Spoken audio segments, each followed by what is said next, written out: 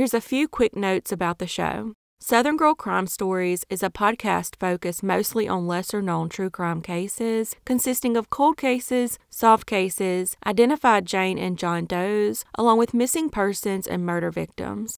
You can follow the show on social media, on Instagram at Southern Girl Crime Stories, on Twitter at SG Crime Stories, or search Facebook for Southern Girl Crime Stories. Please be sure to check out my YouTube channel for these stories, along with photos of victims, suspects, locations of murders, and more.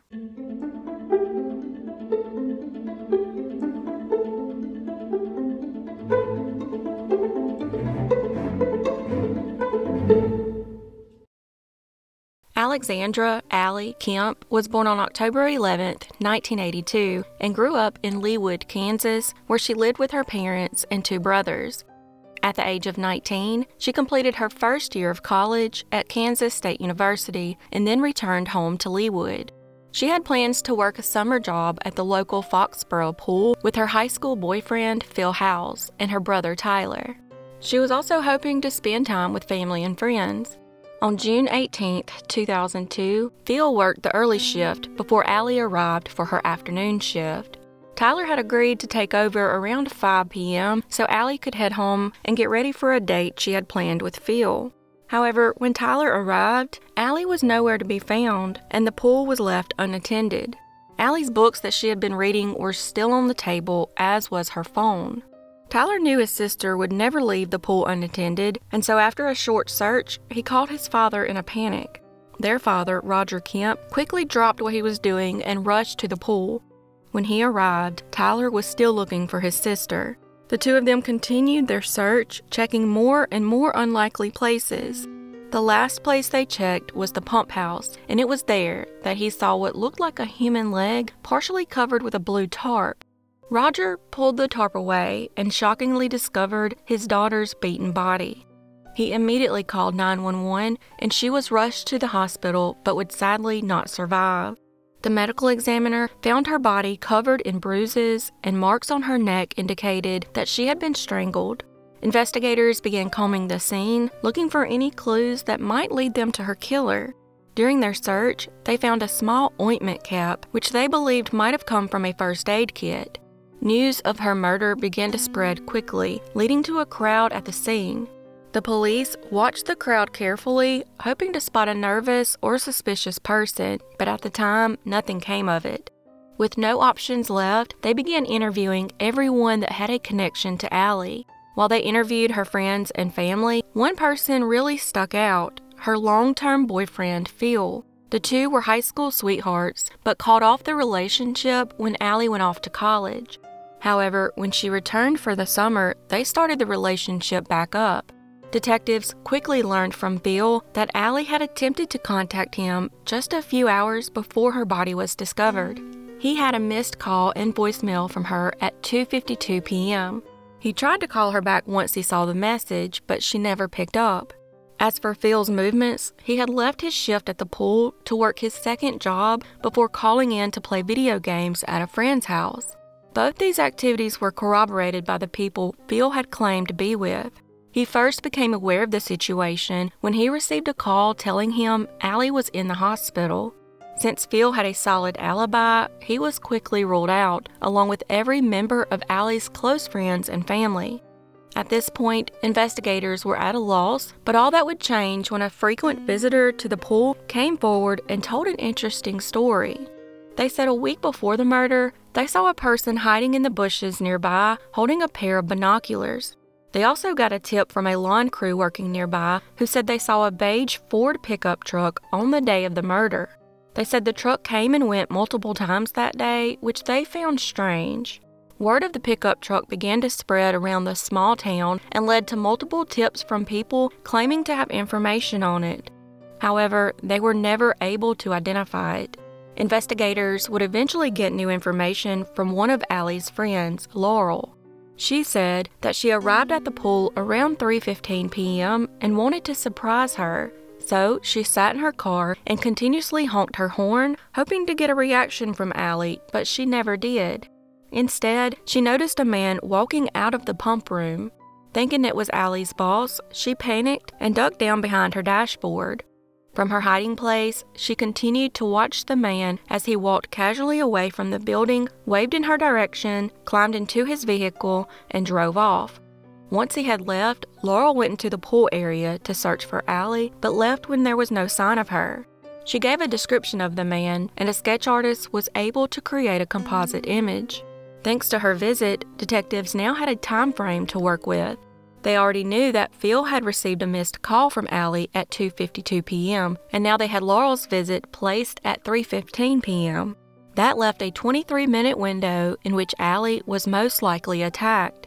After the sketch was released, multiple people began bringing in family photos of people they believed might be the killer. This eventually led them to James Strader, a mechanic who worked 20 minutes away in Olathe, Kansas, and had a striking resemblance to the man in the sketch. However, investigators would leave disappointed because James was working on the day of the murder, a fact that was confirmed by his boss. Investigators continued searching for a suspect, but in the meanwhile, a forensic team began testing the blood that was found on the small ointment cap. While most of the blood at the scene was linked to Allie, the blood found on the cap belonged to an unknown individual. They ran it through CODIS, but unfortunately, there were no matches found. 18 months into the investigation, the leads had basically dried up, so they decided to reach out to the local media. In January 2003, a mugshot appeared on a news broadcast showing a man who was suspected of sexually assaulting 3 women. Detectives on the case recognized the face immediately. It was the mechanic, James Strader, who was ruled out after providing an alibi. However, with this latest news in hand, they decided it was time to take another look. Most importantly, they needed to get a sample of his DNA. Investigators also wanted to bring James in for more questioning, but he eluded the police for 3 long weeks. He was finally apprehended after leaving a gas station in Utah without paying and was immediately pulled over by state police. After being brought in, he agreed that he resembled the sketch, but denied any involvement in the murder. Officers in Utah had also taken a sample of his DNA and uploaded it to the CODIS database, but strangely, it wasn't a match, and once again, he was ruled out. After months had gone by with no suspect in sight, Bob Fessler with Lamar Advertising decided to donate a billboard for free with information about the murder. After the billboard went up, investigators were given the name of Teddy Hoover by 2 separate people. Teddy resembled the composite image and owned a truck. He also maintained pools for a living, but said he never worked on that particular pool. Teddy refused to submit his DNA for testing and asked to speak to his lawyer before agreeing to anything. Teddy's lawyer said he was concerned about his privacy and didn't want his DNA to sit in CODIS. So the officers presented him with a deal. They would test the DNA, but would never upload it to the CODIS database. While waiting for Teddy to make a decision, detectives went back through their old notes and made a surprising discovery. Teddy had been at the scene on the day of the murder and had already spoken to detectives. Police notes showed his name listed amongst the bystanders interviewed at the pool. After 3 days of nothing, detectives called Teddy's lawyer, who informed them that his client had taken off. Months would go by with no signs of Teddy anywhere before they finally received an important tip in August 2004. The tip suggested that Teddy Hoover was actually Benjamin Appleby, and he had fled to Connecticut. He had been living under the Hoover alias to avoid prosecution for a 1997 sex offense. Thankfully, when he was finally taken in, the Connecticut State Police took a sample of his DNA. However, he continued to deny his involvement. Investigators then decided to put him in the investigation room where they had 2 binders on the table bearing his names. There was also a pinboard with his photograph and pictures from the crime scene. Eventually, he broke down crying and admitted to killing Allie. He recounted the events, saying he visited the pool as part of his maintenance work, and Allie was there when he stepped into the pump house. Benjamin made a pass at Allie by attempting to touch her, but she pushed him away, causing him to lose control. He also said he planned to sexually assault her and had grabbed the ointment to use in the process, but was interrupted when Laurel began honking her horn. He said he collected himself, leaving calmly and giving her a friendly wave as he walked to his vehicle. The DNA results confirmed Benjamin's confession, and he was arrested.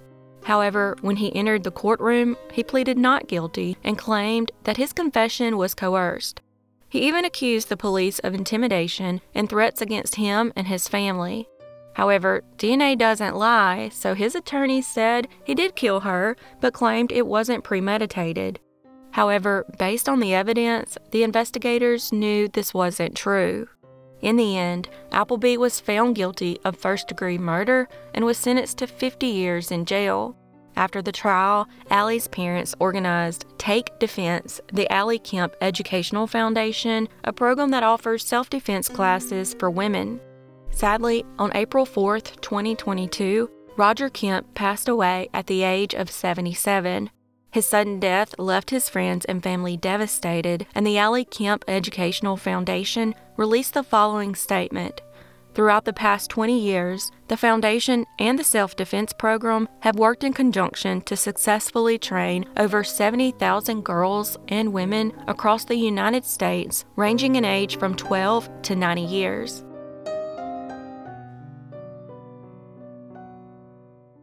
Arliss K. Perry was born on February 22, 1955, to parents Marvin and Jean in Linton, North Dakota.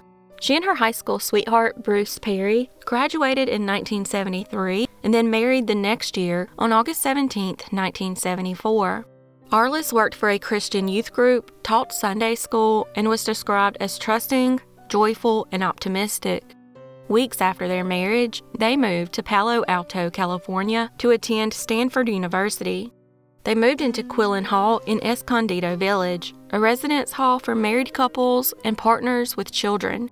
Bruce was now a second-year pre-med student who also maintained a job in order to support Arliss and himself.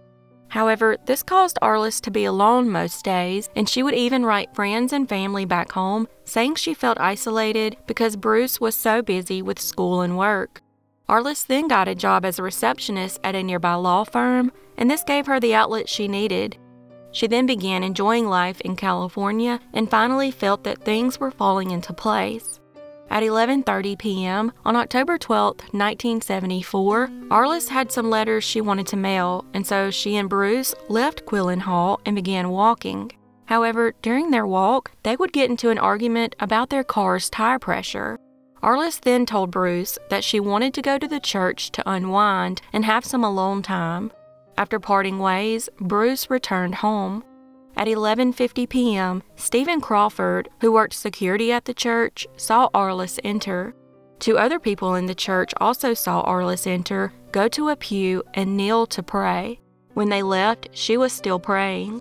At about 12:10 a.m., Stephen entered the church but didn't see anyone. He announced that he was locking up but never received a response. Not long after, Bruce became concerned when Arliss didn't show back up. So he walked the half-mile to the church to look for her. However, when he arrived, all the doors were locked. He then decided to walk around campus searching for her. After being unable to find her, he returned home and waited until about 3 a.m. before reporting her missing.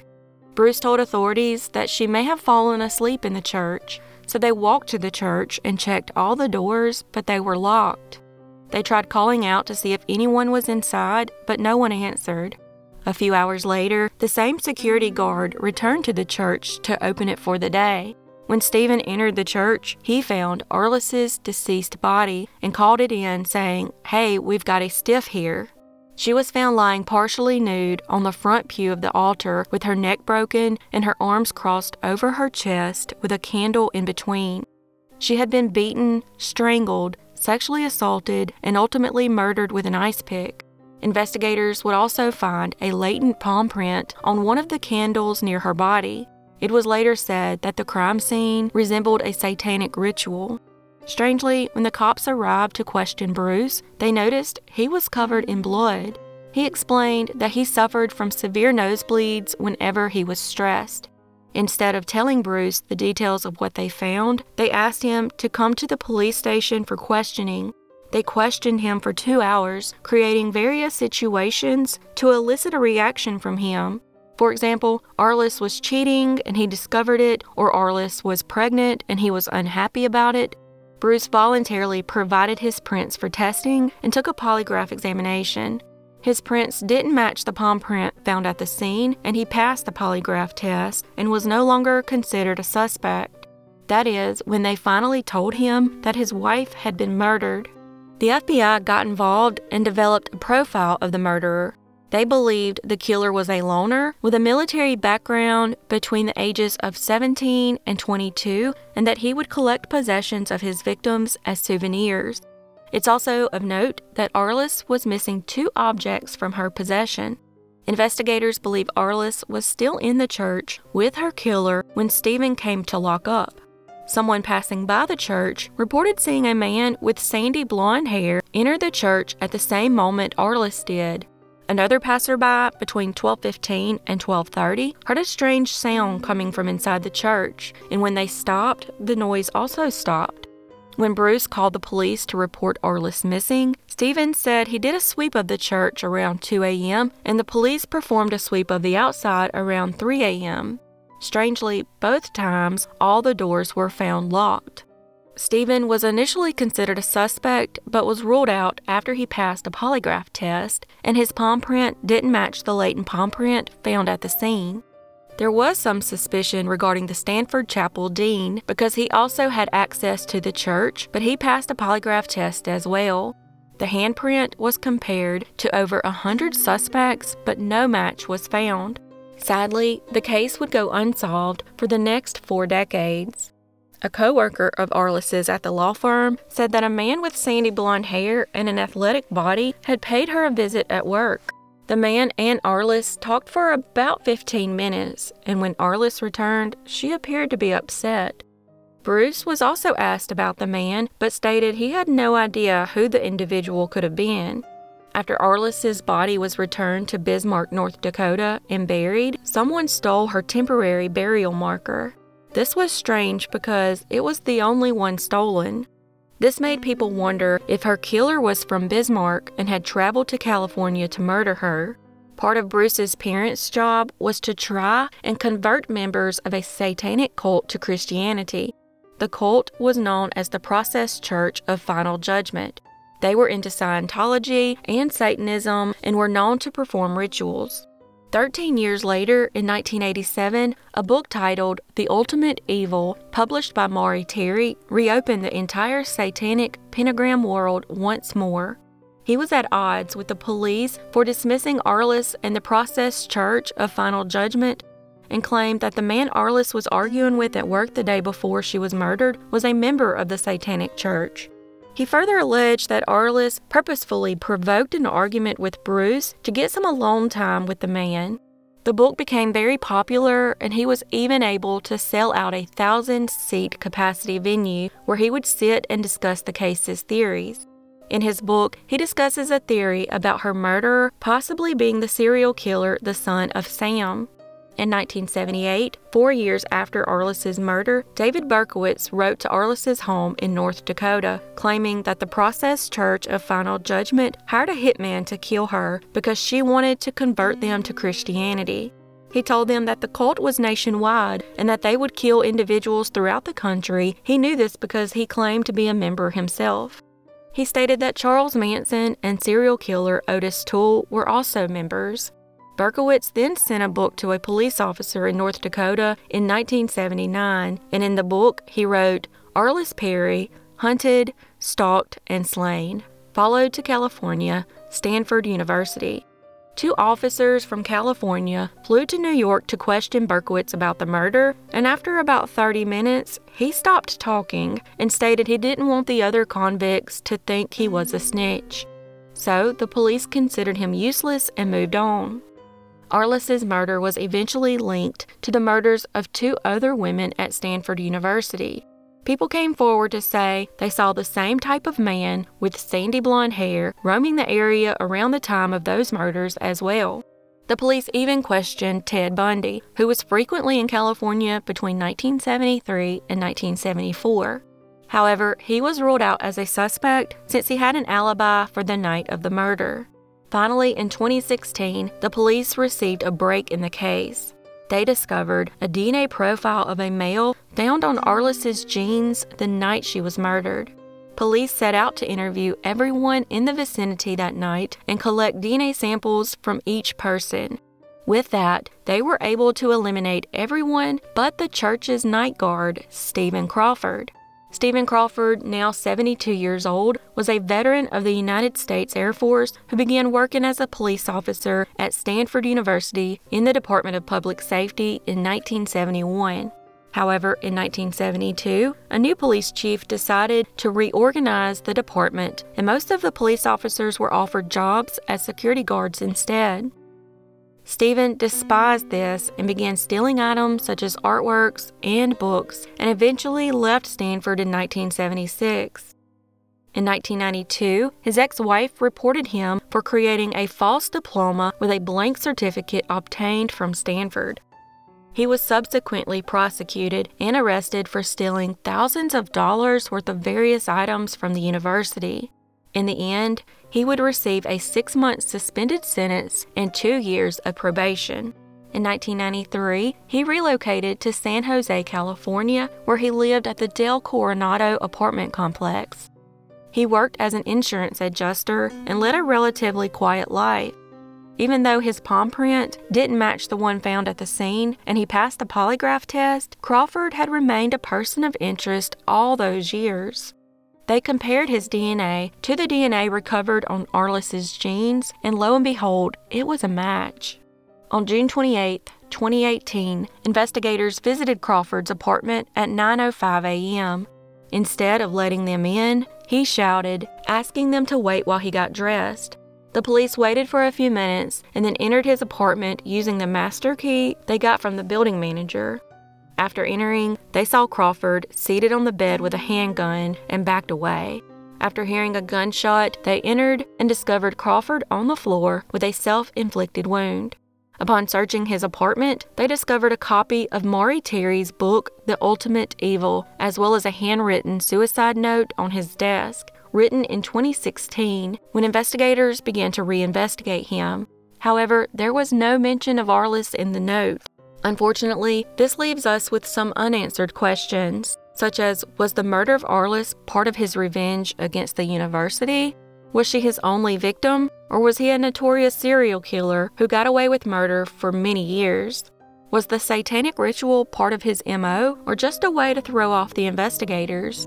Sadly, we will probably never know the answers to these questions.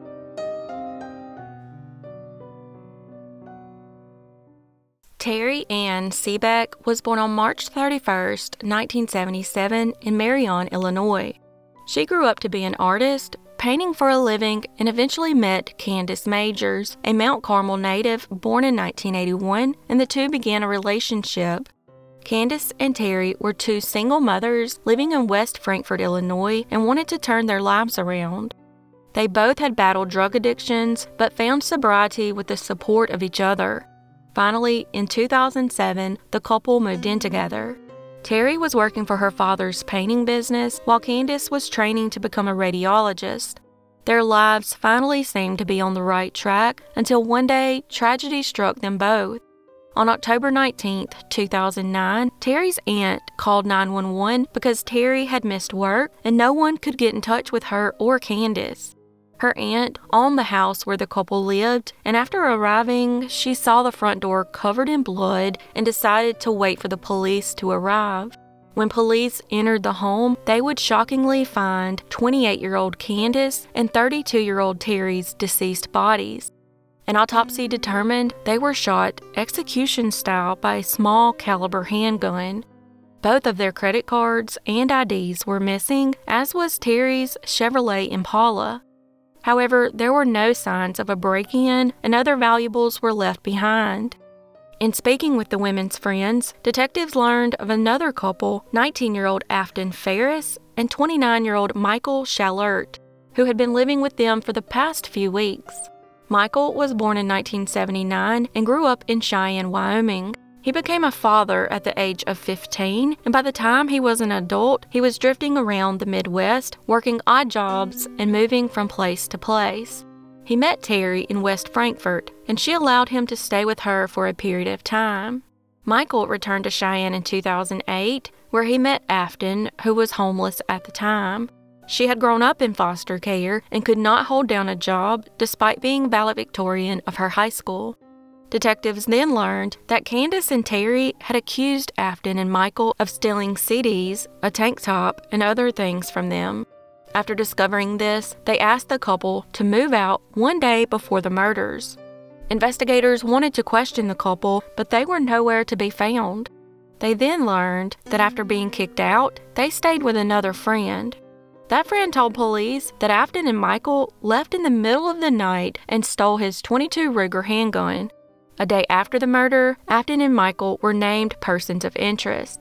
In speaking with Michael's family, they learned his friendship with Terry went back years. Because of this, they found it hard to believe he was behind such brutal acts of violence. During the investigation, officers obtained security camera footage from a local gas station that showed Michael filling up Terry's car and paying for it with Candace's credit card. Activity on Candace's credit card helped investigators track the couple over 1,000 miles away in Larimer County, Colorado. They learned Michael had a friend who lived in a trailer park in Fort Collins, Colorado, and that's where they would find Terry's car parked outside. They then found Afton and Michael and took them into custody. Upon entering the trailer, they found blood-stained clothing belonging to Afton, stolen credit cards, and a black purse containing the murder weapon. A handwritten poem titled Bullets and Weed was found inside Candace's car and signed by Afton. It read, "Seems like we got nowhere to run to and no way to go back. Guess the only way to go is to take this handful of bullets and a pocket full of weed." Another note found inside the car read, "We are sorry we did this. I wish we hadn't done this, but we had been pushed too far."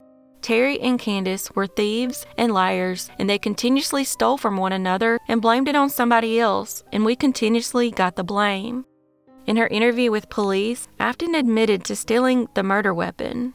She said they originally intended to rob Terry and Candace, but they decided to kill them when they got to their house, claiming that they didn't have any other choice. Afton said that in order to gain entrance into the home, Michael told the women he was there to apologize, but instead, after being let in, he gunned them down in cold blood. She said she saw Candace was attempting to escape, so she grabbed her and brought her back in while Michael shot her again. In his interview with police, Michael admitted to murdering the victims with Afton's help. He said he and Afton also planned to take their own lives as well. Following their confessions, Afton and Michael were both charged with 2 counts of first-degree murder. Michael pleaded guilty to both counts and was sentenced to life in prison without the possibility of parole. Afton decided to go to trial, where she was found guilty of murder, home invasion, and armed robbery. She was also sentenced to life in prison without the possibility of parole.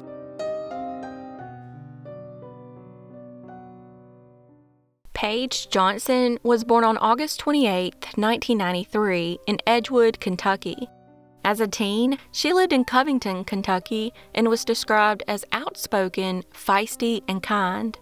During high school, 16-year-old Paige gave birth to a baby girl and ultimately quit school to care for her new daughter. On September 22, 2010, a few weeks after turning 17, Paige wanted to go out and have some fun. She made plans to go to a house party with 22-year-old Jacob Bumpass.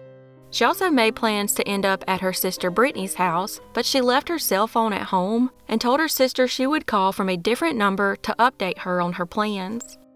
Brittany kept waiting for Paige to call, but that call never came.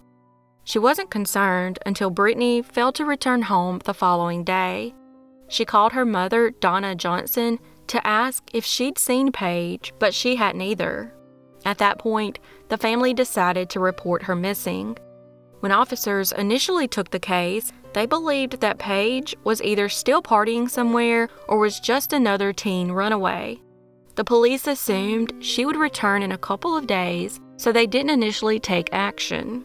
Paige's family stayed adamant that Paige was a devoted mother who would have never abandoned her daughter. Since the police weren't being very helpful, the family decided to search for her themselves. They posted flyers, formed search parties, and talked to every person Paige knew, including Jacob, the boy she was with the night she disappeared. Paige's family questioned Jacob about that night, and he told them that he dropped her off at Brittany's house around 1 a.m. and left without looking back. He then initially lied about giving her alcohol, but later admitted to giving her beer.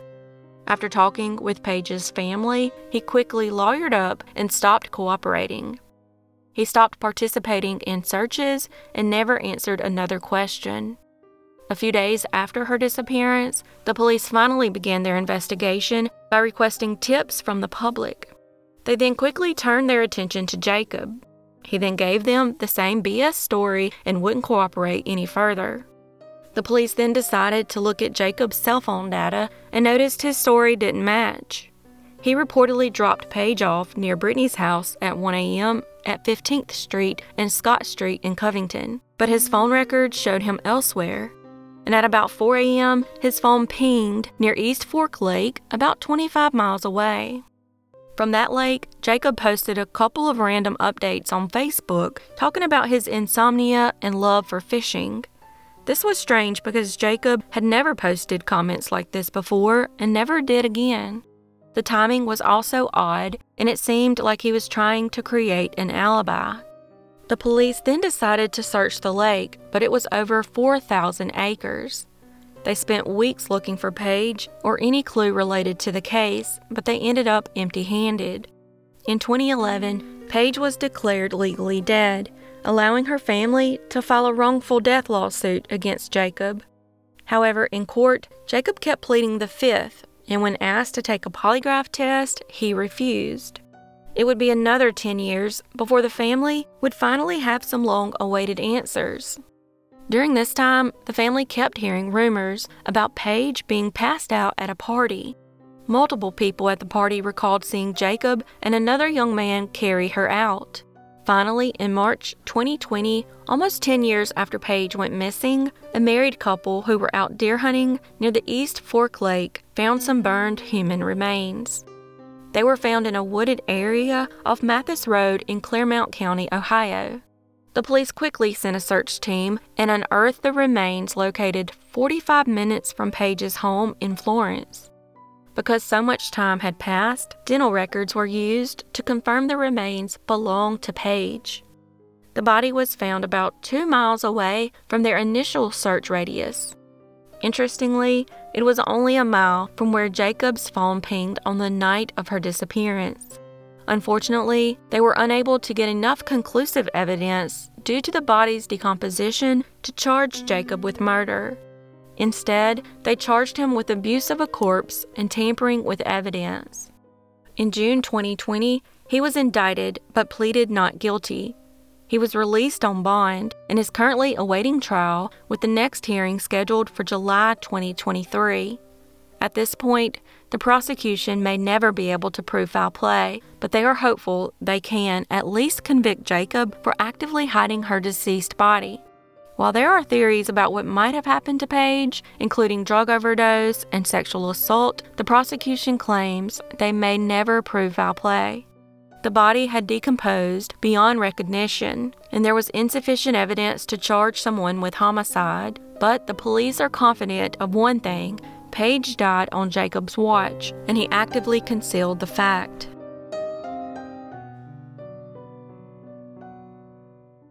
Noma Stamey Cobb was born on November 16, 1962, in Lincoln County, North Carolina.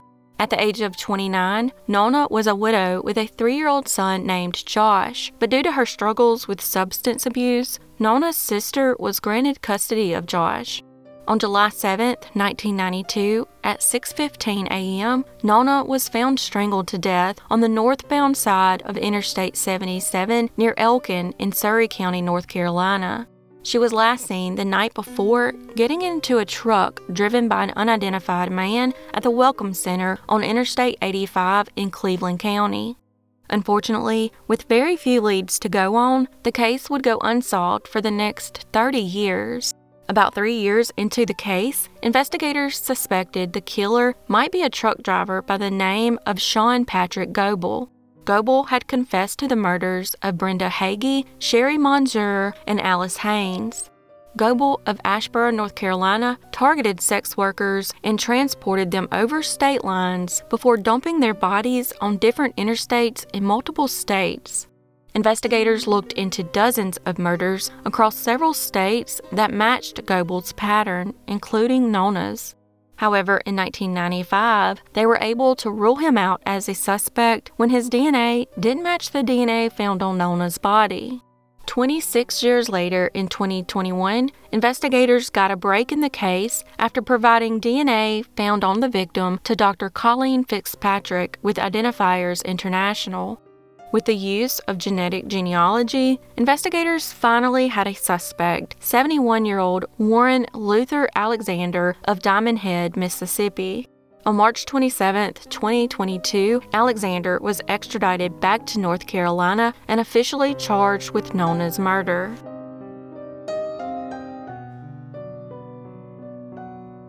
Thanks for joining me today on Southern Girl Crime Stories. Please be sure to check out my YouTube channel for these stories, along with photos of victims, suspects, location of murders, and more. As always, your support is very much appreciated, and I look forward to seeing y'all next time.